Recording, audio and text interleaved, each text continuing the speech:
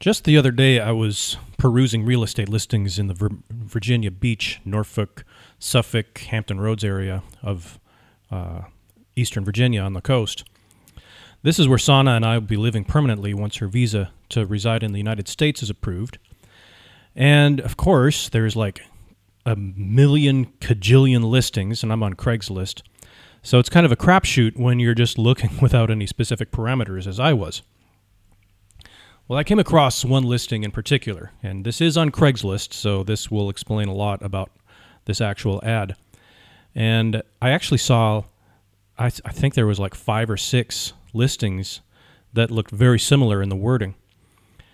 And it was some sort of bottom-tier home buying service written to appeal to low IQ types that have no business buying a home in the first place.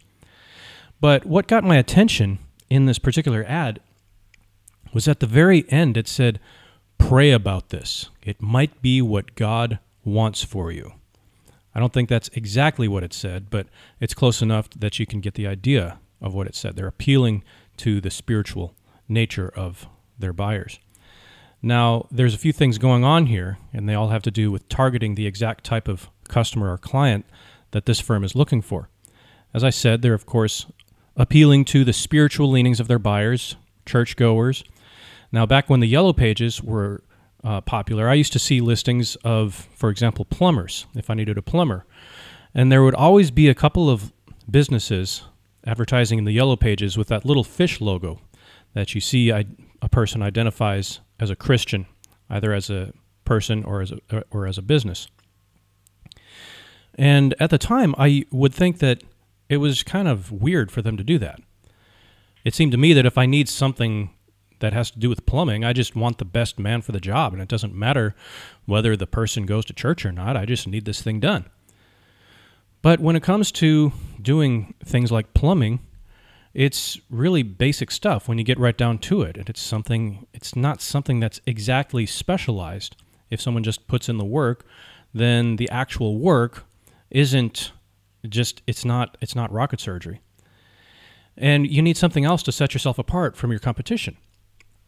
And since people always want to do business with the homeboys, whether it be fixing the toilet, buying a home, watching a late-night talk show, it makes sense to take up precious space on the Yellow Pages listing with that little fish logo.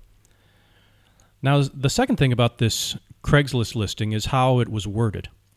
An educated person, whether they're a Christian or not, wouldn't give that ad a second thought. It's obvious crap. And even if they were able to hook you up with a house, it's probably under the worst possible terms, where you pay something like 300% interest. But there are plenty of people out there who are desperate and dumb enough to actually look at that ad and take it seriously and actually call the number and inquire.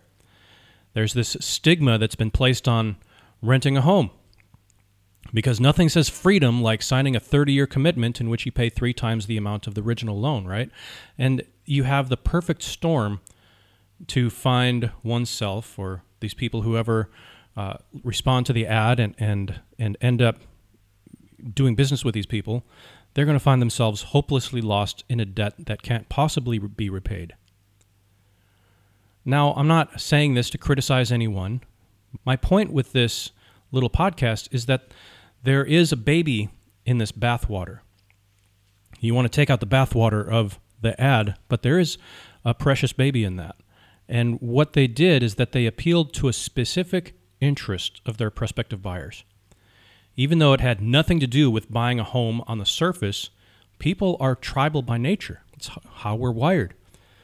There are people who will respond to that ad because they said, "Pray about this."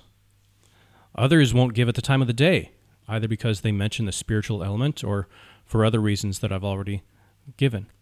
Either way, they've successfully zeroed in on the exact type of buyer that they're looking for. So, I guess I wish them the best, and I also hope that no one actually takes them seriously. But I know that people will, and they'll regret it.